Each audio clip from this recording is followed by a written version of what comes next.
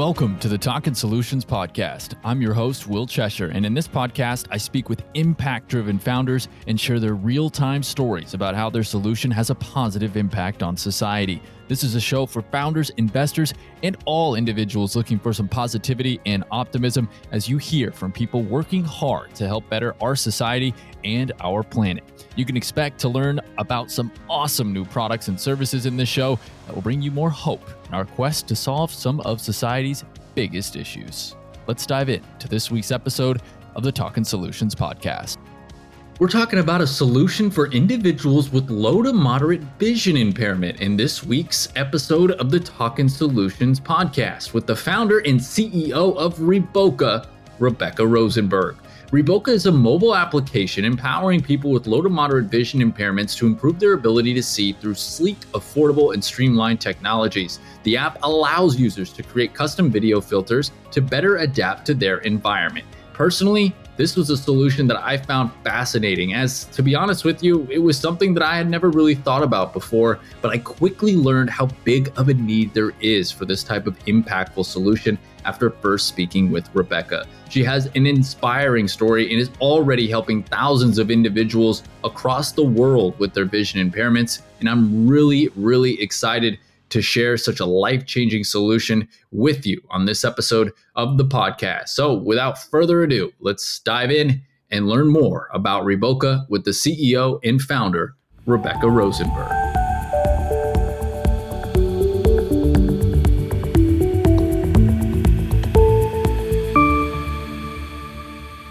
ReBokeh, thank you so much for coming on the podcast today. Really looking forward to this conversation. First and foremost, how you doing? I'm pretty good. I'm doing okay today. You know how it goes. Happy to be here. Yeah, another day in the life of the founder and CEO where you're running around, millions of meetings, things to do, people to talk to. Back and forth all the time, but it's all good, all good things. Yes, obviously good problems to have. And ReBokeh, first and foremost, before we really dive into your fantastic solution of what you're doing with ReBokeh here, I'd love to just hear a little bit about your personal background yourself. Obviously, I know with this startup and this company, it's got a little bit more significant meaning than maybe some others might have out there. So I'd love for you to kind of share your story and kind of lead up to the point of why you decided to create this startup and, be the founder. Yeah, absolutely. My name is ReBokeh Rosenberg. I am the founder and CEO of ReBokeh, and our company does assistive technology specifically for people with moderate, uncorrectable vision impairment. And that really started as a result of my growing up with a moderate, uncorrectable vision impairment. I have a rare genetic condition. It's called albinism.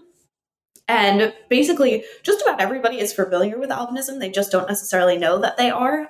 If you've ever been to the zoo and you've seen an albino animal, that's like an animal that is white that maybe shouldn't be white. For whatever reason, for everybody, it's almost always an alligator. I don't know why every zoo has like an albino alligator, but the disorder that I have is the same as those animals. And basically, what it means is that my body doesn't produce enough melanin or pigment, and that is necessary for the proper development and maintenance of vision. There's a whole lot of biology at play there, but suffice it to say that your eyes require a certain amount of melanin in order to collect light properly. And when you have albinism, that just doesn't happen. And so that leads to a relatively wide range of vision impairment that always comes with albinism. You don't necessarily know how much vision impairment you will have, but everybody with albinism has some.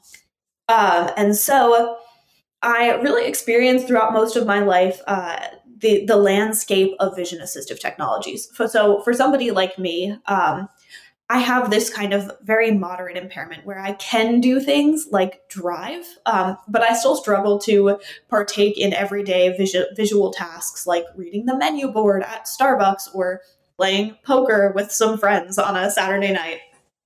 And we don't really have any treatments or glasses, LASIK, things like that just simply can't correct the type of impairment that I have.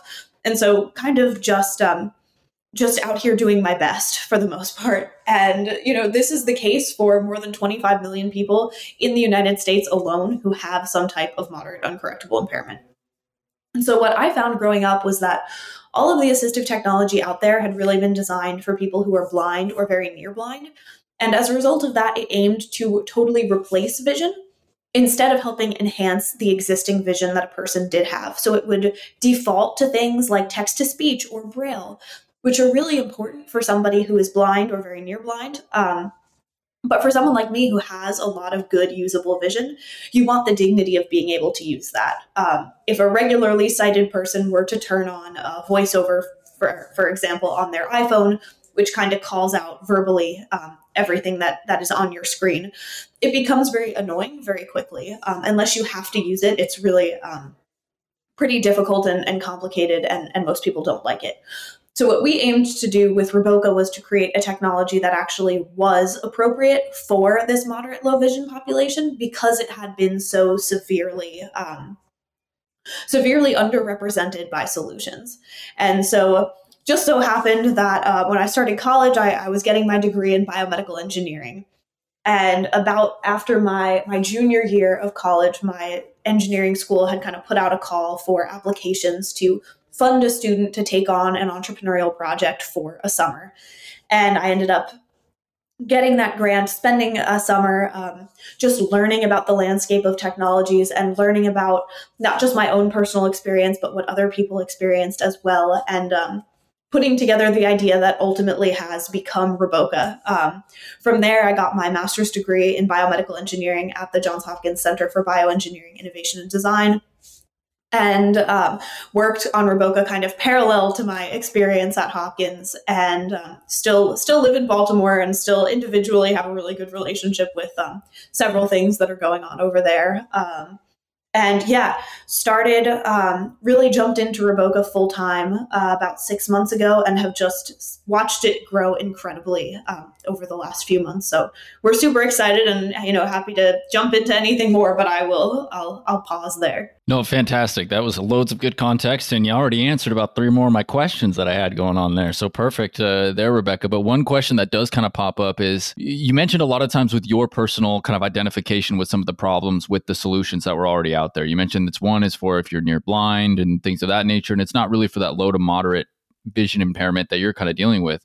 So when you were kind of assessing this, was this something that you were doing individually, just kind of for you, where it was clicking like that? Or was it something where you had people that you knew also suffering from the kind of that low vision who were looking for options and solutions, and that kind of inspired you to kind of go out and create it? Or was it maybe a combination of both? I started ReBokeh when I was 21, and I think that I was 24 before I met anybody else in person with the same visual disorder that I had. So really, when I started out, it was largely a theory. It was, I wonder if everybody feels about this the way that I feel about it. And so at that point, it was really just this summer project, this thing that I was working on. I was doing some research. I was trying to learn. And when we really made the shift from this summer project that a student was doing to a really viable company with an actually viable product idea and solution to a real problem, was at the end of that first summer, when my school had kind of taken notice of what I was working on, and they pushed out just like a one-liner about my story to some of their media contacts. And right away, I was getting calls to do interviews. And so I did a couple of local radio and TV interviews. And, that was fun. I was a student and I was like, I get to go, on and talk about these things. But what I didn't realize was just the extent to which what I was talking about resonated with more people than me. And so immediately people started reaching out to me after this had happened. All these things aired. I was getting emails, I was getting phone calls, I was getting text messages. Even the lunch ladies where I went to school were like, hey, I saw you on the news last night. I really like what you're doing. I think it's super important. But that was kind of the first time in my life that I was connecting with other people who had a similar lived experience to me. And not only was that an incredible feeling from an individual perspective, but it was also exactly the amount of validation that we needed in order to say, hey, we actually might be onto something here. Maybe we should continue to do this and start to look for some money and start to put some things together, instead of just this, what I had at that point, which was quite literally an app mock-up that I made in PowerPoint because I didn't even know what Figma was at that point in time. And so that's that was sort of the turning point, I think, for our company, from just something we thought would be kind of fun to look into to a truly viable business idea that resonated with people. Amazing that's kind of just when it all kind of clicked a little bit, just like, oh my goodness, everybody's reaching out. They want to talk to me in news and media. And now my lunch lady is talking about how great my idea is. I think I should maybe run with this. Exactly. That's fantastic. Yeah, I love that story as well. And I really think that's important. And in translating that, once you kind of got that idea, so now you have this idea and you're like, okay, it's got legs. I know there's some validation and people out there looking at it. When you started to kind of look from the business perspective of it as well, because this is one thing that, I think would be an interesting thing to learn about, is kind of the market size of the need and whatnot, and whether or not this solution can benefit people with similar vision impairments, but maybe from a different reason and not maybe albinism or whatever it might be. Yeah, that's a great question, and one that, even I'm just under 4 years into this work, and something that we still get asked over and over again by investors is, I don't really believe that this is actually all that big a market. Like, this seems pretty niche.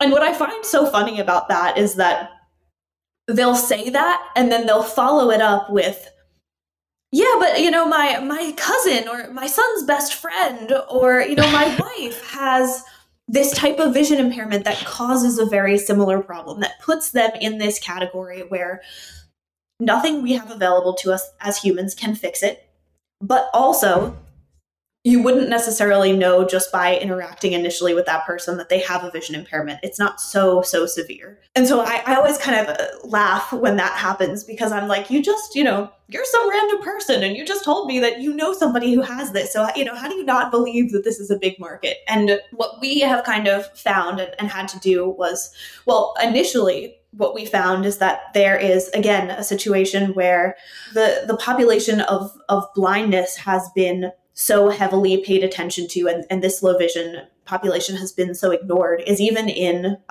research. It's even in, you can pretty easily Google how many Americans are blind, but you can't very easily Google how many Americans have low vision or a moderate vision impairment. A lot of times if you do that, you'll get only information for people over 45 or some combination of blindness and low vision. But there is no number for, how many people are in this middle section. And so one of our initial challenges was very much to actually define that ourselves and to do the research that we needed to do in order to say, hey, we've looked at the landscape, we've looked at the different types of impairments that often lead people to fall functionally into this part of the spectrum. And today we believe there to be about 25 million Americans with some sort of moderate uncorrectable vision impairment. And that is before you even consider that everybody over 45 has regular age-related vision loss. And so when you think about it like that, and that's a portion of our user base is just regular people with age-related vision loss. When you think about it like that, you realize just how enormous this market is, just how much of an impact this has an opportunity to have. Yeah, quickly dispel the doubts and whatnot there when you take a look at the actual market size. And even using myself as an example when it comes to vision impairments, I don't have one that's specific to anything of that nature, but I got a concussion, right? When I was a younger kid, and it basically what it did is it damaged the partial palsy that I have that connects to my brain to my eye. And so if I look up or to the right, I see double vision. And it's one of those things, like you said, where it's like small enough to where like I'm not going to go out and tell anybody like, oh yeah, I see double vision of things. But when I'm driving, I can't just glance over to the right. I got to do a full head turn and do everything like that. I can't look up, or I can't look my peripherals and little things like that. And so I imagine that's the case, just like you said, improved for millions of people, not just in the US, but in the world and whatnot as well. So I find that really fascinating and a great approach that you took to kind of dispel those questions, especially when they followed up with, my cousin, or my aunt. Yeah, it's every time. It's so funny. Every time I'm somewhere and I talk about this, they're like, I think this could help my mom. She has macular degeneration. I'm like, yeah, like 11 million people do have macular degeneration. Like, Yeah, it's not uncommon. Exactly. So within that, ReBokeh, let's start talking about the solution specifically and what it is about your app and what, ReBokeh does and how it actually helps people. So explain a little bit about how it works and how you can use it and things of that nature to kind of fit the needs and be that better solution out there that has been lacking in the market. ReBokeh is a smartphone app that basically allows users to customize the way that the world looks to be best suited for their visual needs in any situation. So what that means more practically is that it works a little bit like Snapchat, I like to say. You open up the app, you get a live camera feed from your device, and you have the option to adjust a whole bunch of different settings that make the way the world looks to you be a little bit different, whether that's adding contrast, adding exposure, adjusting your flashlight on your phone. You can add different color filters, different inversion filters. And basically what we've done is given people the opportunity and the ability to have access to all of these settings. And then they get to decide for them as an individual and in an individual situation, what works best for them. A lot of stuff out there right now is very prescriptive. It's, oh, you have albinism or you have retinitis pigmentosa, and so you want this. I know what you want. And we really wanted to avoid that because what we know is that even if you put somebody else who also has albinism directly next to me, even if they're every bit as tired as I am this afternoon, even if they, have this kind of same disorder, they are going to probably want something incredibly different from what I would want to, read what's across from me, just because it comes down to an individual preference. And so we wanted to enable people with a suite of tools that was fully customizable, but that they could also say, okay, I take a Spanish class every Monday, Wednesday, Friday. And this professor writes on the board in green ink for whatever reason. And now I know what settings work best for me when the professor writes in green ink. And maybe the class is at 8 a.m., so I'm like exhausted and barely awake. Once you've set up your settings for that situation, you can save them as a preset so that you can quickly access them later and not have to kind of fiddle with it again and set it up for yourself again every time that you get to that class. And so we've had people use this for quite literally everything you can imagine. Right now, we have a few thousand users in more than 70 countries all over the world. And I can confidently say that there are as many use cases as there are users, and probably more than that. Personally, I've used it for navigation. I've used it to play poker. I've used it to read menus. We have people who use it to play board games when they have to switch back and forth pretty quickly between looking at something that's close up to them and actually seeing where all the pieces are on the board. We have people who use it to, we have a girl who uses it in her sign language class to actually follow along with the professor so that she could see him signing and actually knows what's going on. We have people who use it, to minimize visual clutter, to read labels on cosmetics bottles, because for whatever reason they've chosen a pink background with gold text. It's just the least contrasted set of things they could possibly do. And, that person maybe wants to know what they're putting on their face. So we've had people use it for just about every situation.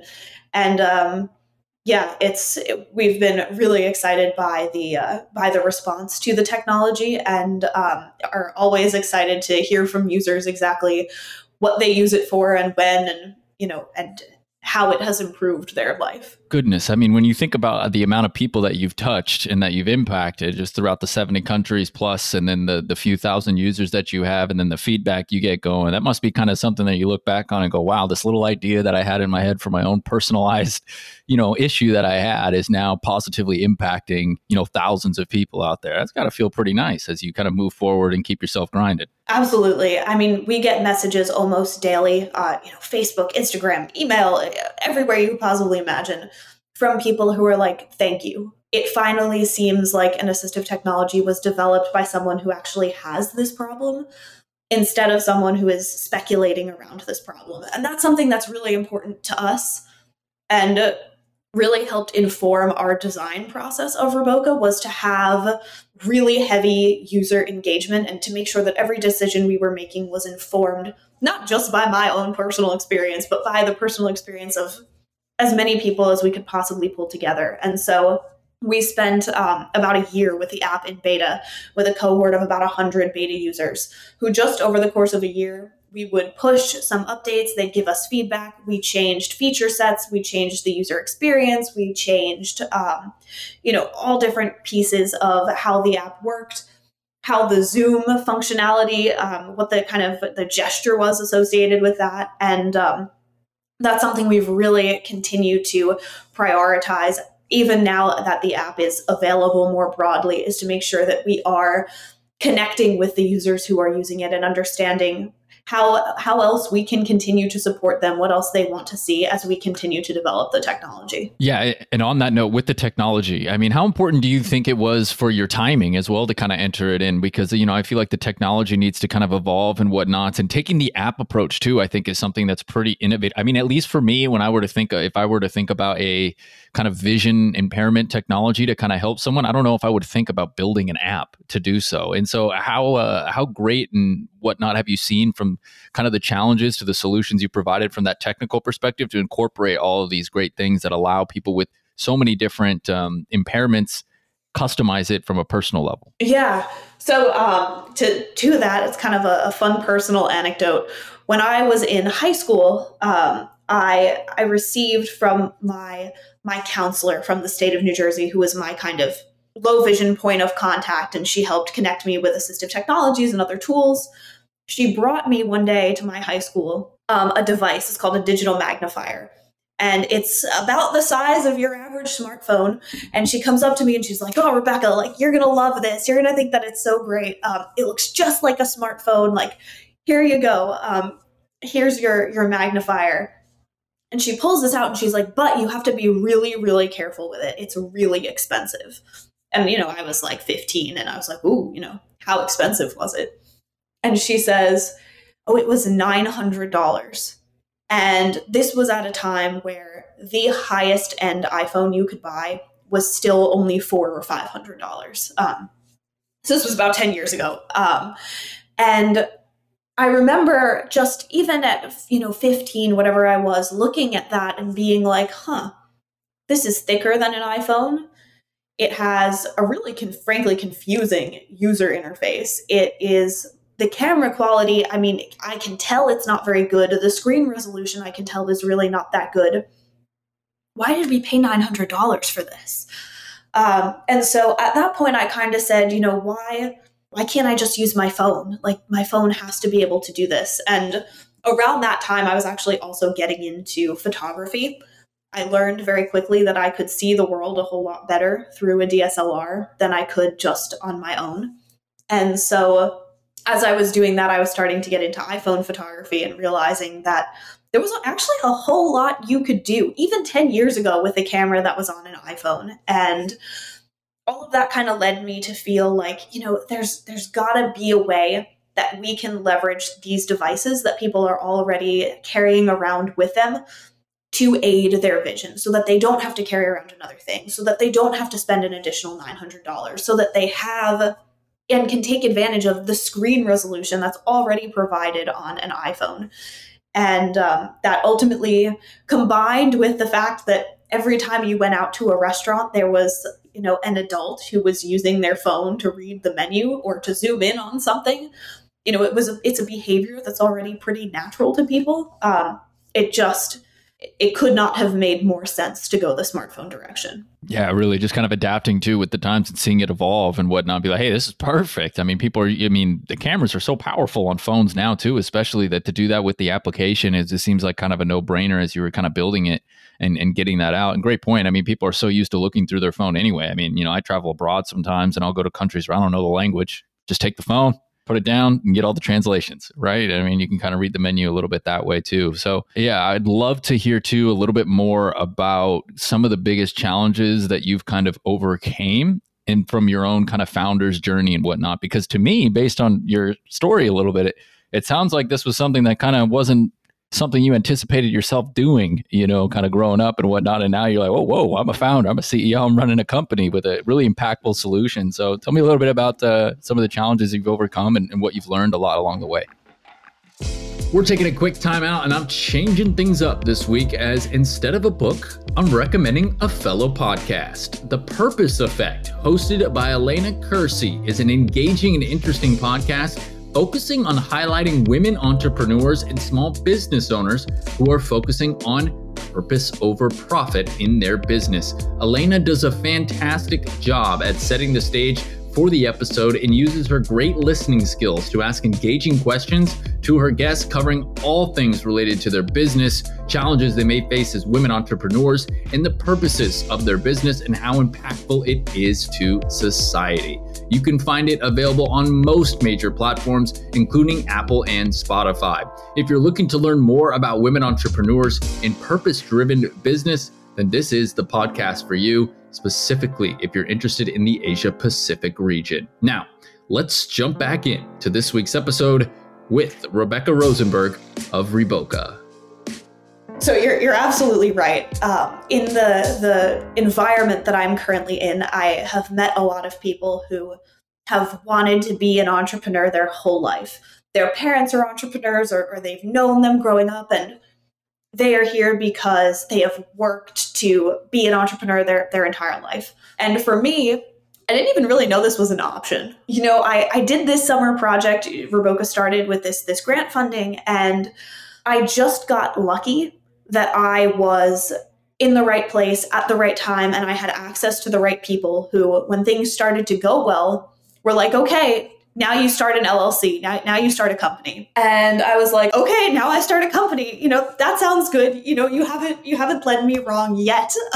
So I think that, you know, let's do it. Let's start a company. And I think that it wasn't until I was sitting on the Zoom call with the lawyers to actually set up the LLC that I realized how real this was. I realized, you know, I'm founding a company right now. And, you know, the CEO title that I feel like everybody kind of, you know, it has an effect on people, has become something that I feel like I've grown into from those very early days where I was like, yeah, I guess I'm a CEO. Technically, LLCs don't have CEOs. But now to a place where I feel very confident and comfortable with that name. And, you know, from there were, you know, as many challenges as there were days. You know, we continued working on the company through the pandemic. My whole support system for ReBokeh was really based at Bucknell, which was where I went to undergrad. And Bucknell was one of the first schools when the pandemic hit to say, hey, everybody get off campus. You got to move out. You got to go home. And so as a senior, to get that email in the middle of our spring break trip in Disney and realize that I was about to be ripped away from the entire support network who had helped at that point get us as far as we were was really very scary. And it kind of caused my mindset to shift from, you know, hey, I can just kind of bump into people in the hallway and ask questions about what we're doing, to this very intentional, no, if I have questions, I have to set up a meeting, and it's going to have to be, you know, probably a couple days out because I've got to get on people's calendars and everybody's scrambling because the world's on fire. And I think that perspective shift also forced me to think a little bit further ahead about what we were doing and not necessarily be so flow with the day-to-day, but to say, hey, you know, where is this going? And what information do I need now in order to affect change later, whether later was a couple of days or a couple of months. And so I think that shifted us from still, again, just kind of like this student project where we were rolling with the punches to a company with some vision, a company with some forward thinking. One of the other challenges that we faced was, you know, despite my background in biomedical engineering, I discovered very quickly that I was not a software engineer and that I definitely didn't want to be a software engineer. I remember one day very specifically taking my laptop and I was like, okay, I'm going to spend today in Xcode and I'm going to see if I can do this. And after about a full day, like 12 hours on my computer, I could not even get the camera to kind of pop up on the simulator.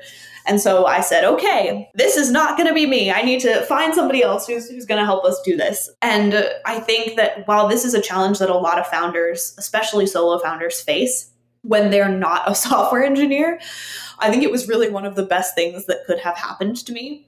because I think that had I not needed to go find Jacob, who is our CTO and who has built ReBokeh from scratch, I think that still to this day, I would be the only person doing everything. And that is really not sustainable for very long. And I think that that's one of the biggest shifts from being a founder to being a CEO is realizing that you absolutely cannot do everything. And if you try, you will fail at everything. And so I think that then kind of launched us into what ended up being a year to 18 months of really conducting an extensive search for a software engineer, and ultimately culminated finding Jacob at the end of 2022. And he's been an incredible asset ever since. He built ReBokeh from scratch. And still to this day, we are benefiting from the things that he thought of years ago. That's great. It's one of those things too, like you said, where it's just like you're constantly learning. I mean, that whole entire kind of story you just told was constantly each day you have a challenge that requires you to think a little bit more outside the box and learn a little bit and find another solution. Sounds like you've got a fantastic CTO in Jacob as well, who's kind of taken the technology control and made those decisions there to move forward with it. So I think that that's really important and great too. And like you just said, being a CEO is just as much about your own skills, but also your ability to recognize what you don't have so that you can get people to fill those needs. Absolutely. And then actually having the kind of humility to say, hey, I can do this, but I'm really bad at it. I should look for somebody who can do this better than me. Right, exactly. Yeah, having that humility aspect of it too. And Rebecca, I want to go back a little bit too, because you've talked a lot about your users or the people that are benefiting from this application. And you talked about that long period of time of working through it in beta and things of that nature. So how intentional have you been with kind of scheduling interviews or having conversations with people who are benefiting from their app, just to kind of learn from them to kind of help you with kind of building out those new features, especially with how personalized the app is for each and every person? So that was a huge part of why we set up the beta test the way we did. And actually, before we even got there, we had kind of amassed an advisory board of people in the low vision community, people associated with the low vision community, like ophthalmologists and optometrists and technology specialists. And even before we got to the point where we had deployed it to our beta user base, we spent multiple weeks just having a meeting every week with a member of our advisory board. And Jacob and I would sit down and we'd say, okay, here's what ReBokeh looks like today. Here's what it can kind of do. Here's the demo. What do you think? Rip us apart. And some people, would be like, oh, this is amazing. Like, we love it so much. We think it's so great. And other people would rip us apart. And I think all that did was help us to move toward having something that is actually useful and that also makes sense for the people who we are relying on to help spread the word about what we're doing. So the optometrists who have a set of patients who can benefit from ReBokeh. And so today, as we have all of these users in all of these different countries, it has become a whole lot harder to really meet with them on any sort of regular basis, although we do when we can. One way that we have found to kind of do a good job of that is attending conferences. So I was able to attend the NOAA conference last summer, which is the National Organization for Albinism and Hypopigmentation, which is, again, the disease that I have.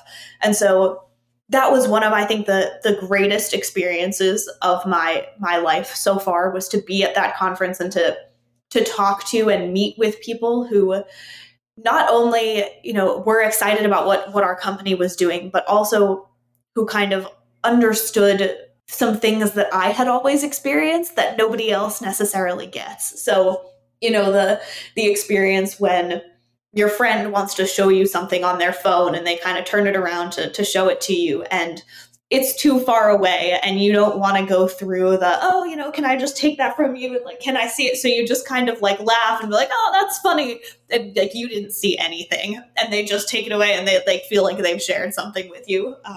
So, going to these conferences and meeting with people and even parents of people who are benefiting from our technology it just is the reason that we get up in the morning. It's, it is why we do this. And we like to say that our kind of emails, our contact us page on the website is always open and it's always actively monitored because we want to hear from people. We want to know what they're struggling with. We want to know what they like and what they don't like. And we want to know what they, how they see this moving forward in the future and what else they would like it to do. Wonderful. Yeah, it kind of gives them that opportunity to have a little bit of a say in the company and the decisions and whatnot that get made and really make it feel personalized as well, Rebokeh, which I think is amazing. Give us some updates in real time and what you guys got going on over there. I mean, I see you got a Techstars shirt. So what is kind of the status of, there it is. For those of you listening, got a Techstars shirt on. Of course, you can go to the YouTube to check out the video version of it as well. But tell us where ReBokeh's at and kind of where you're at this current stage and what you're kind of building towards. Yeah, so we're super excited. We were actually invited to attend the Consumer Electronics Show and exhibit for free. And so we attended CES in early January and had an incredible experience, met with so many potential partners, investors, and actually a whole lot more people with low vision than we had actually anticipated meeting at CES. While we were there, we received a really fantastic opportunity to do an interview with BBC. So if you are interested in seeing that video, it is on our website. But they did an incredible job over the course of this 4-minute video, not only sharing our company's story, but also really showcasing the technology.